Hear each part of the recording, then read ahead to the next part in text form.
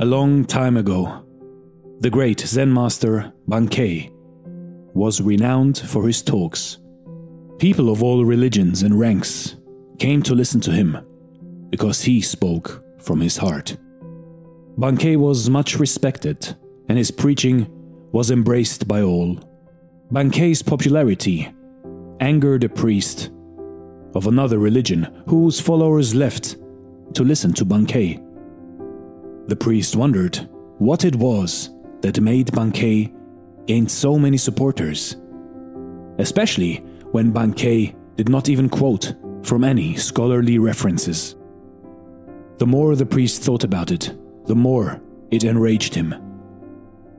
Vowing to end the matter conclusively with a debate, the priest stormed to the temple where Bankei lectured.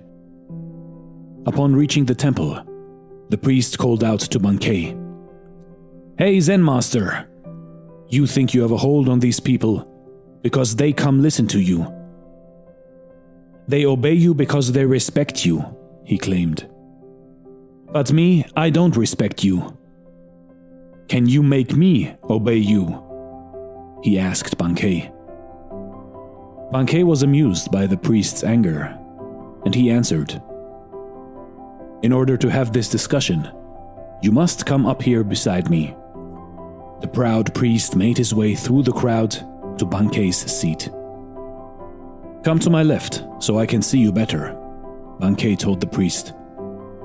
So the priest walked over to Bankei's left side. "No, that's not good," stated Bankei. "It would be better for you to be on my right."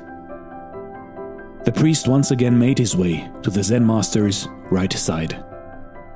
Bankei smiled and said, "You see, you are doing as I say now, which makes me believe that you are a good-natured and benevolent person."